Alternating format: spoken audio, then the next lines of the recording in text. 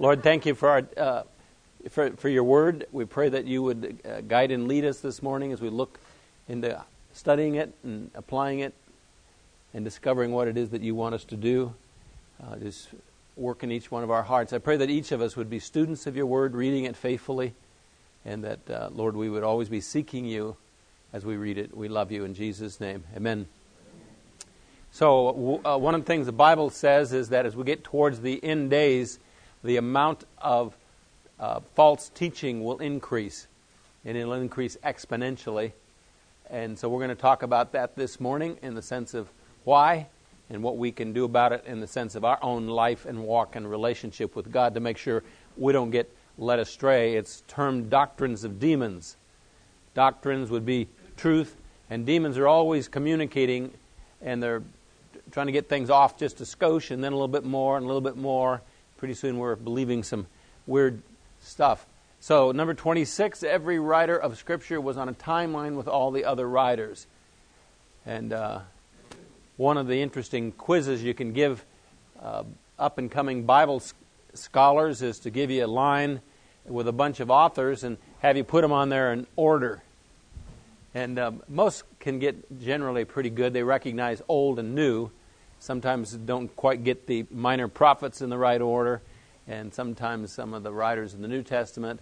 But they all wrote successfully in order. Yeah, there we go. Each individual writer knew what those who were before them wrote. And so Matthew knew the Old Testament well. And as you read the book of Matthew, you will see all kinds of quotes in it from the Old Testament. The book of Hebrews has more quotes from the Old Testament than any other New Testament writer. And so they knew the Old Testament. They read it often and regularly. The writers of the New Testament periodically refer to one of the other writers, one of the other apostles' writings. So when they wrote, it became common information to everyone else. They also assumed that everyone who would read what they had written would be familiar with the message of previous writers of Scripture. So you take a writer who's writing to Paul, writing to the church, he's going to assume that most of those that he's writing to know the Bible. And so they will make that assumption as they write. And they will refer to things that they assume that those who are receiving it understand. So we need to read any writings understanding that they understood what was before them and that those who received what they wrote understood what went before them. So they won't go into detail about that. There would already be that foundation laid, and so we read that in light of that. That make sense? Okay. Some of this I'm going to kind of cruise through if it looks like y'all got it. It's pretty common sense. I mean, you would assume that, but sometimes we forget it, that the Bible is written by different authors in a timeline. And we just forget that, and we kind of read into it like it was all written at once by the same author. And the same author is the Holy Spirit, obviously, but still each writer has his understanding of history, of culture, what happened, and so we read it in light of that. Each writer had no clue about the information that had not yet been written. Modern readers of the Bible often forget that. So, revelation was given one step at a time, and so there's much that wasn't written early that came late. And one of the things that's sort of an assumption, I'm not sure why people make it, but that if Jesus didn't say it, it must not be true. There was a lot of information that was revealed by Paul, new revelation that was not revealed by Jesus, and that the people who lived during the time of Jesus didn't know. So next week I'm going to have some verses, and what we're going to do is we're going to interpret them in light of some of the things we've learned here in the last couple of days. And there's a couple of passages that are really, really there's a whole bunch of hash made out of them. In other words, false teaching, because they just basically violate this principle. And once you apply it and say, okay, when's this written? So often it's interpreted this way, but how can it mean that when this information wasn't given yet? And so Matthew 24, you all familiar with that passage? That's where Jesus is getting ready to leave, and the disciples ask him some questions about what's going to happen in the future. And so the whole chapter is some information about the future. And he will talk about two people grinding, and one gets left and one gets taken, and two people in bed, one gets taken, one gets left. What do we do with that passage? We apply the rapture to it. So why is that poor hermeneutics? No information was given about the rapture yet. Paul was the first writer to reveal that mystery. So one of the truths that you get when you study the topic of the kingdom, and that was the question that begins with Matthew 24. They said, are you restoring the kingdom to Israel at this time? So what they were asking is, are you going to be establishing your kingdom on the earth now? That's what they were all looking for, and they understood the book of Daniel and others written earlier about the kingdom, and so much is totally off the... There's so much weird stuff on the kingdom, it's not even funny. But it's easy to figure it out, just read it in the Old Testament. So when they say, are you restoring the kingdom at this time? You say, what were they asking? Well, just read the book of Daniel, and you'll see exactly what they were asking. Or the book of Ezekiel or Isaiah. They understood what was promised about the kingdom, and they believed that Jesus was the Messiah that was prophesied to come to be the king. And so when Jesus gives the thing about one being left, one be taken, we assume that the person being taken is the saved person. But when Jesus talks about establishing the kingdom, who gets taken? The bad guys get taken. When he comes and establishes his kingdom. So it's just a flip-flop of what the rapture is about. But if you don't understand the kingdom and what they were asking, you just read it and say, oh, that's the rapture. I mean, what's that song that was written a number of years ago about the rapture? It became quite well known. It was clear back when 40 years ago. Well, I wish we'd all been ready. And the words out of that are right out of Matthew 24. It's a cool song, but it's a kind of a misapplication of Bible in the sense of they make an assumption. That's rapture. Well, rapture hadn't happened yet, been taught or revealed yet. So we're going to look at a passage next week from Acts chapter 4. And it's there that Peter makes a statement to the nation of Israel. I'll give you a preview of it so you can think about it. And he basically says to the nation of Israel in Acts 4, if you all trust Jesus now as the Messiah, he will come back right now and establish his kingdom on the earth right now. Was that a legitimate offer? It was. But in God's foreknowledge, he knew that they would reject him, which is good for us. Good news for us, otherwise we wouldn't be here. But it was a legitimate offer. You, the nation of Israel, rejected your Messiah. Now, believe he was indeed the Messiah, and he will return right now, and the kingdom will be set up. So you read that passage in Acts 4 as you understand the kingdom and everything. You say, oh yeah. But they didn't. And so then what we call the time of the Gentiles ushered in, and the church age.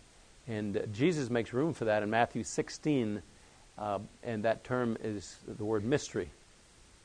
And he uses it 8 times in Matthew 16. It's called the mystery form of the kingdom. It's the kingdom, but it's a parenthesis. You'll see it in the book of Daniel, and you'll periodically it's a parenthesis.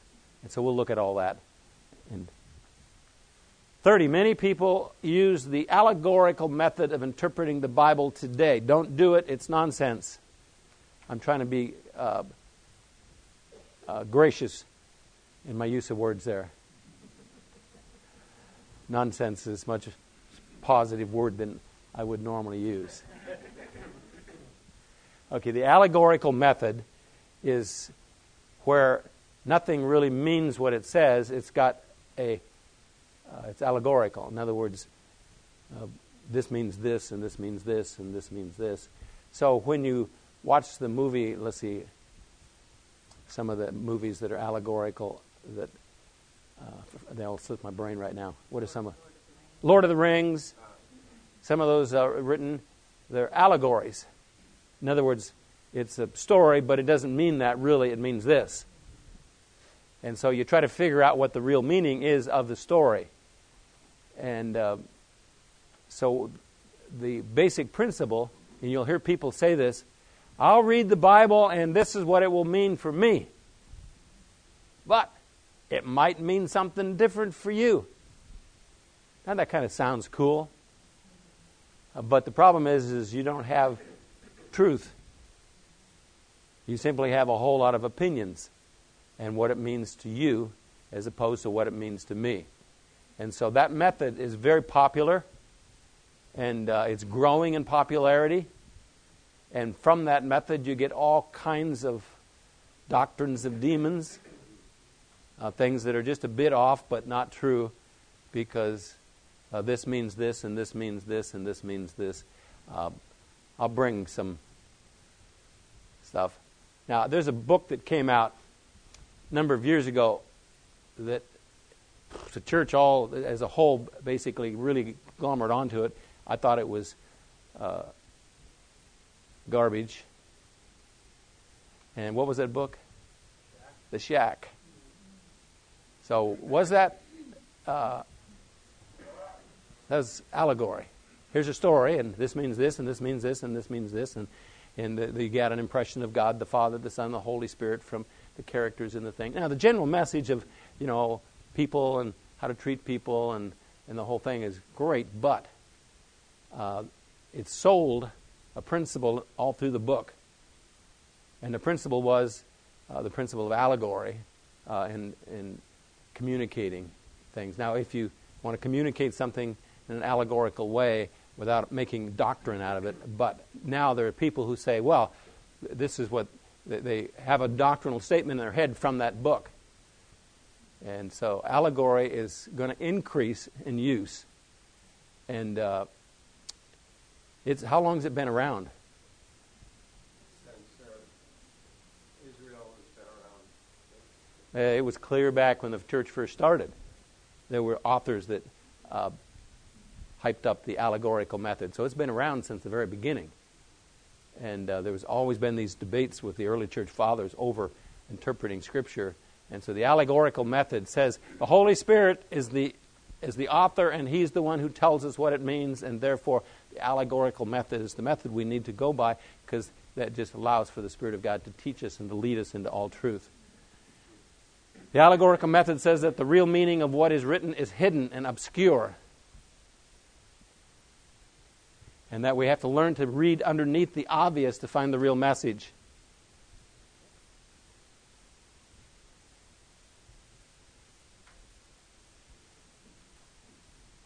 So if you believe that to be true, there is really nothing that you can say, this is truth. Because there's no rules for the allegorical method. In other words, you read it, okay, that means this. This is referring to God. This is referring to the church. This is referring to Israel, whatever. And so from that, you can come up with all kinds of methods in teaching. Today, what prevalent teaching is that Israel is no longer the God's chosen people. You come up with that method easy when you go switch over to the allegorical method. And so now, Israel means what? The church. How do you come up with that? Well, that's what it means. Who said? Whoever reads it.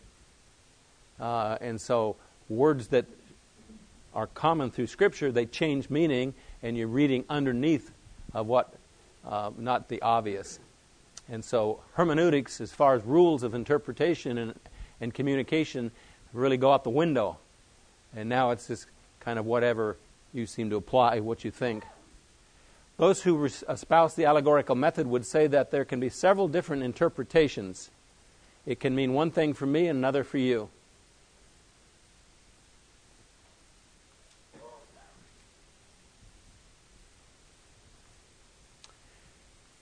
So one of the things I've discovered in discussing theology and doctrines with people, if an individual is locked into this allegorical method, I don't talk to them for very long because it's an effort in futility.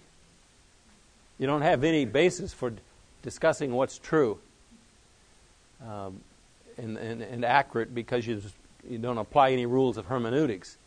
It's sort of whatever you think, whatever you like. And once they get locked into that, it's getting them out of that and saying, and that's not how it works, this is how it works. It's beating your head against the wall, and it's a discussion that goes no place. And so if you walk up to me and we start talking about some doctrinal talk, and I get and I find it, okay, I think they're locked into this method. I'll start a conversation about interpreting Scripture, but once I find out you're locked into that system, I'll probably start talking about fishing or hunting or something else, because it becomes a discussion similar to about Republicans and Democrats. Once you're locked into a view, it's hard to get you out of it. Those who espouse the allegorical method will say that to deny this method is to quench the Holy Spirit's illuminating work in our lives and hearing God's voice.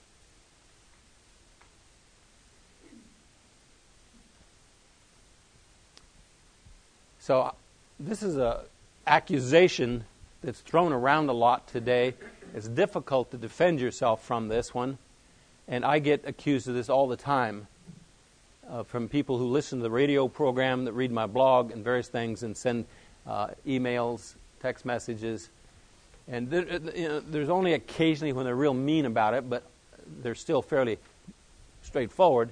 Pastor D, don't you think, they'll always preface it with that, because it's obvious I don't.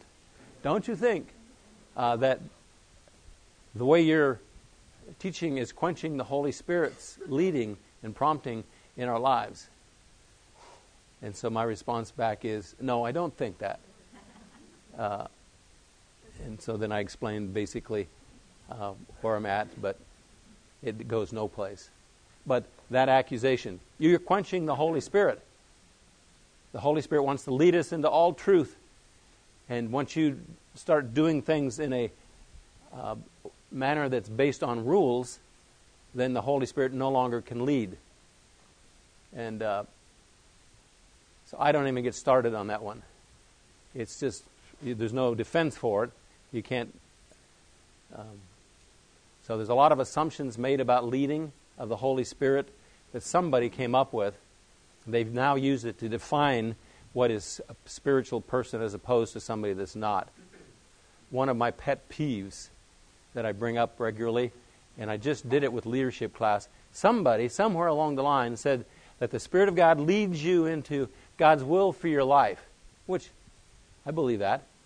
And He really doesn't give you what you need to know until about 5 seconds before you need to know it. That you're just walking along, trusting, walking in the Spirit, and so not until the next step do you know what. And people will say that when I talk about goal setting. I'll always get that if I go to another place. Isn't goal setting sort of quenching the leading of the Holy Spirit? My response is, when did God plan everything? Before the foundation of the world. How long ago was that? Does God do anything impulsively? As far as everything, history, whatever. God premeditates, predecides, preplans everything. That's the nature of His being God, His being sovereign. And He did it quite a few years before it actually happened. I'm created in His image and in His likeness. Why do we think all of a sudden that it's spiritual for God to lead me just before I need to know it? Where in the world did that come from? Why can't I be led by the Spirit 5 years before I make the decision? He decides that way. Anyway, I don't even want to get started on that one. Many of the heretical false teachings going around today come from using the allegorical method of interpreting the Bible. And so if I get involved in the discussion,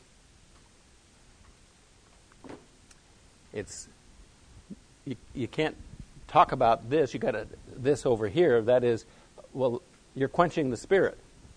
I'm not quenching the Spirit. I'm reading the Bible. And the rule, any section of Scripture has one interpretation. One interpretation, many applications. Making application is impossible till you know the interpretation. And you use logic, you use basic rules of communication. The writer who wrote was intending to communicate to people that were receiving it. In the times that they wrote, there was a culture, there was a history, there was an understanding. And so they weren't writing in a secret code. They were just writing like we would write, where they communicated the way we communicate. Carried to the extreme, just about anything can be declared to be true from the Bible using the allegorical method.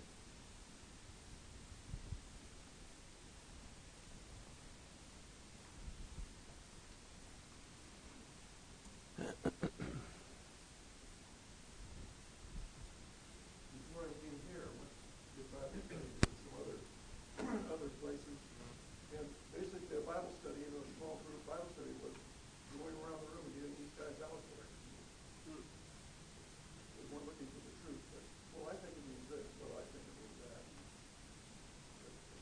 Yeah. That's was really quite common.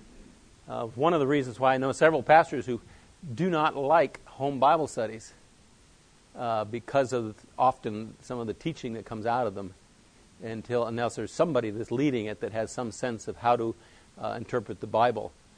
And I get one of the things that happens in my work with people, one of my rules that I say is don't be a control freak. If people lead, just let them do. And so they're, hey, you can't do that. Some heresy will be taught. I said, if you've been there at the church very long and have taught the same thing continuously, everybody in the church has heard it repeatedly, it's hard for that to happen. It may, but if it does, it always gets back to me. So-and-so is teaching this. Well, then it's a free lunch. I just call them, hey, you want to go out to lunch? You're buying. We have a discussion. And one of my little things I say often to somebody that's starting something new, and if they're going to be teaching, is I'm going to trust you. That you're never going to teach or do anything that would create division in the body of Christ here. And so that line really is quite powerful in people thinking. They may not agree, but they're not going to teach it. Because they know what I'm saying and they know what I teach. And so therefore very few people would purposely teach something contrary to that. Sometimes they'll do it accidentally, but not on purpose. The most basic principle of the literal method is to discover what the writer of any given book was trying to communicate to his readers. What did he intend to say? So you ask the question, what did he know? What was the background? So one of the areas today that you hear me all the time making a correction on is the word the kingdom. So the word is mostly translated, I would guess, by 80% of evangelical believers today as simply God's control. So you ask people today, are we in the kingdom now? And 80% of Christian believers will say what? Yeah. We're in the kingdom now. So when you read about the kingdom in the Old Testament, it seems like that's fairly literal in the sense of we're on planet Earth.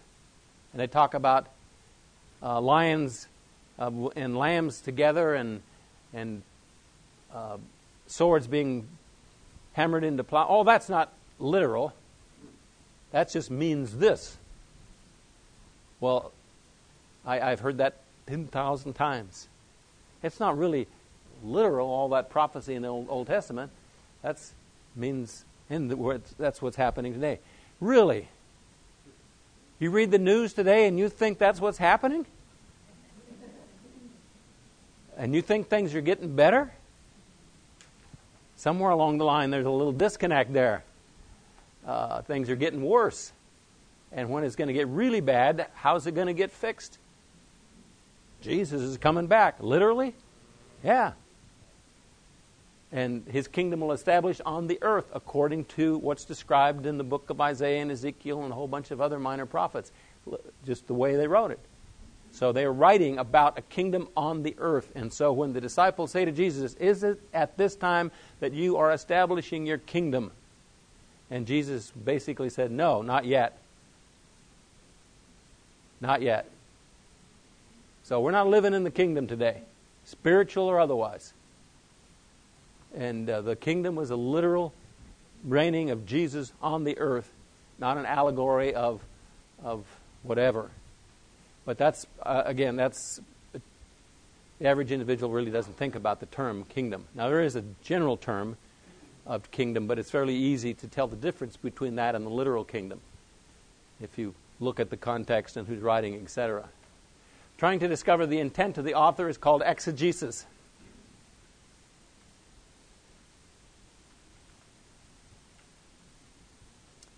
What was the author trying to communicate to those he was writing to? And you consider the culture, you consider the context, you consider where the people lived, everything, and you arrive at that conclusion by hermeneutics, basic rules of interpreting communication. One of the dangers of interpreting the Bible, even for those who say they are using the literal method, is to practice eisegesis.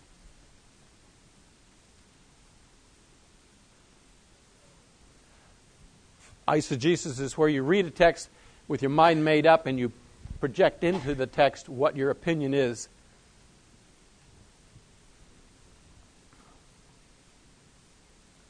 So some of that is information that you were taught as you grew up, and then because you've got it locked into your brain, you read it into everything that you read.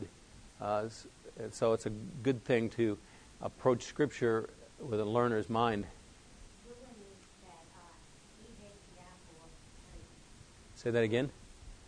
One would be that Eve ate an apple off the tree. Yeah. It doesn't say apple, no. Yeah, I always say that it's people that don't really know things, they'll say it was a pineapple. And then I had one individual just argue up and down, pineapples grow on trees. Really? Have you ever seen a pineapple on a tree? Well, no, but I'm pretty sure I saw a picture of one. Yeah, maybe. Okay, well, so you can go from there to tomatoes or whatever. But yeah, some fruit on a tree, whatever it was. I don't know where apple came from, who was the first one to do that, but a lot of, people that don't read the Bible much ask him, what was it that Eve ate and did, what kind of fruit? Wasn't it an apple? No, it was an orange. So, yeah, we get this information in our head, and then we read that into the text. So, I had some significant theological adjustments take place last year in my life. Why? Hebrews. Okay, I memorized the book of Hebrews. Now, when you memorize 13 chapters, you got to go over it and over it and over it and over it. And then I read the book every day, and I read about 8 commentaries on the book of Hebrews.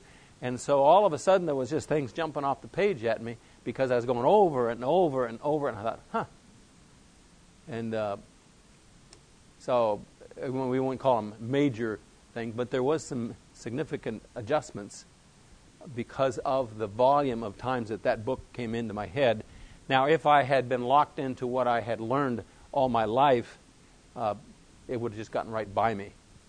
And probably it would have just from a single reading of it, but because I went over it and over and over it so much, it just kind of wore me out. I think maybe this is true, which means this might not be true. So we have this open mind, not opened in the sense of, but as far as our study goes. Maybe I want to exegete the passages, not read into it what I already been taught and already believe about my particular doctrine. It's a little tricky sometimes knowing our own mind and heart. It's like that old thing about paradigms. I don't know if you ever saw some of those things about paradigms. We believe certain things to be true, and even when it's obvious it isn't, we don't see it because our brain has been wired a certain way. Eisegesis is reading into the text our own presuppositions and assumptions. So one of the things that people will read into the text is this thing with replacement theology, where Israel is no longer the people of God. The church has taken over that role. If you've been taught that, you will see that because it's locked into your head. And there's, it's, very, very common today in most evangelical circles is that we don't need to support the nation of Israel. God's done with them. But that's their presupposition as they read the Bible, and so that's what they're going to see, because that is the presupposition that they have. And then there's talks about prophecy. Well, they may have this presupposition that the millennial kingdom is not literal. And in fact, we're living in the kingdom now. So once you get that locked into your head, and there's a number of major denominations, that's what they teach. So it's you have to ask the question, are some of the things that I've been taught, are they true as I read the Bible? Staying true to the text requires a great deal of honesty, openness, and a teachable spirit. How many more numbers do we have in your notes? 44 total? Okay. We'll get her. The Bible is the only infallible rule of faith and practice for the church, and for our individual lives. There are no addendums.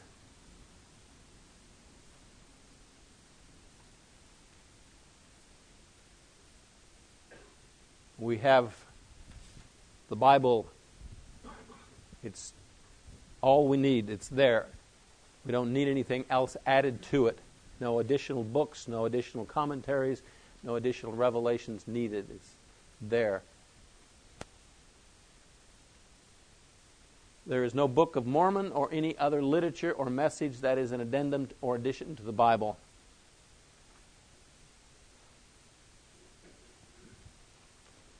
Now, the problem today, where is it that we get this additional information?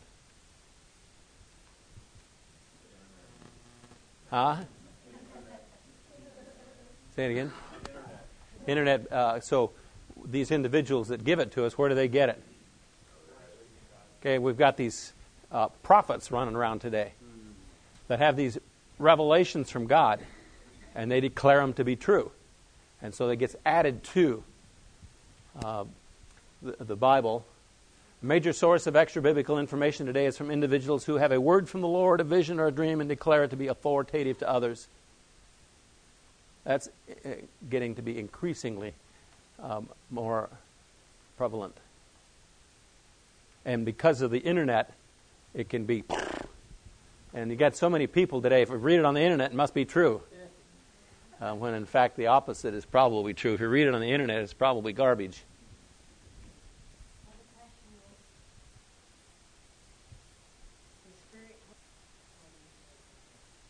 The Holy Spirit will lead me, but He's not going to give me information to give to you.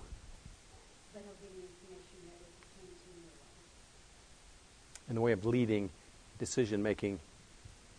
Once it gets into the area of doctrine or truth, then we better be fairly that it isn't from demons. Because they're constantly communicating to us stuff that's just a bit off. So if you want to know what's true, read the Bible. Now, we are led by God. Am I supposed to be a pastor or a dairy farmer? So there's nothing in the Bible that tells me that. But I want to know what God's will is for my life. And He will lead me. But I'm not going to come up with something and I'm going to say, hey, this is the way you're supposed to do things. But that's what's happening. People speak with authority for others. You believe that there can still be prophecies about future events? No.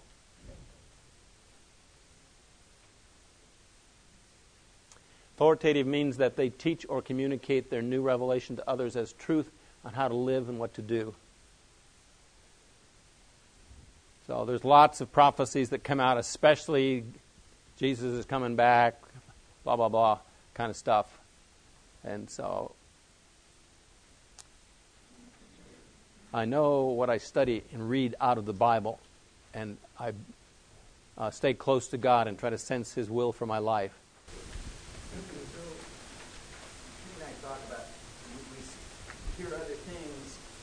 other preachers, and it's like that's different than what we've been taught here. And we're really fortunate to have ended up here. All these other people who are getting different doctrines, at what point does it affect salvation or possibility of salvation? At the point at which they would define who Jesus is, what he did. And so when you look at Mormonism, Jehovah's Witness, and say, what is it, bottom line, that is required? And once you hear you have to worship on Saturday, you have to do this, you have to do this, once you have that kind of thing added, then there's been that. What about a different interpretation of the kingdom? Generally speaking, there isn't going to be an impact on salvation, but there is a point at which sometimes it does, if it goes far enough.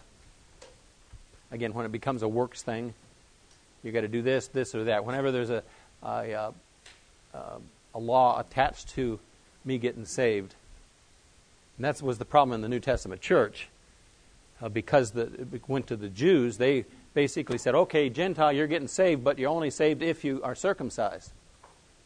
And you can believe in Jesus, but if you're not circumcised, you're not saved. So that was a battle that Paul fought constantly with them saying, you're saved by faith plus. Now, we believe that if you're genuinely saved, there's going to be things change, but it's after the fact, not before the fact. But once you attach any requirement on to being a child of God, then you're going into the... And it's a constant. We don't like the idea of a free gift. We like to say, I did it. Now, there's a point at which, we're responsible and we're obedient, but I'm not going to get to heaven because I was a certain kind of person. There's one that I was listening or reading. This guy has a blog, and over again, I believe most of the stuff he said, but then he started saying you only need to ask forgiveness once, and that's when you're saved, and then never again. You shouldn't ask forgiveness. Yeah, that's a fairly common one. I've heard what the prophets have said who prophesy falsely in my name, saying, I had a dream. How long? Is there anything in the hearts of the prophets who prophesy falsehood, even these prophets of the deception of their own heart, who intend to make my people forget my name by their dreams which they relate to one another, just as their fathers forgot my name because of Baal? The prophet who has a dream may relate his dream, but let him who has my word speak my word in truth.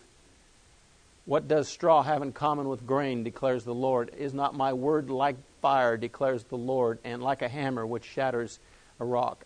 Therefore, behold, I am against the prophets, declares the Lord, who steal my words from each other. Behold, I am against the prophets, declares the Lord, who use their tongues and declare, the Lord declares. So when you hear that today, the Lord said to me, God spoke to me, said this, and then communicate information that tends to be authoritative. Hit him with a rock. I'm against those who have prophesied false dreams, declares the Lord, related to them, and led my people astray by their falsehood and reckless boasting. Yet I did not send them or to command them, nor did they furnish this people the slightest benefit, declares the Lord. Read the Bible every day and study it, and you'll know.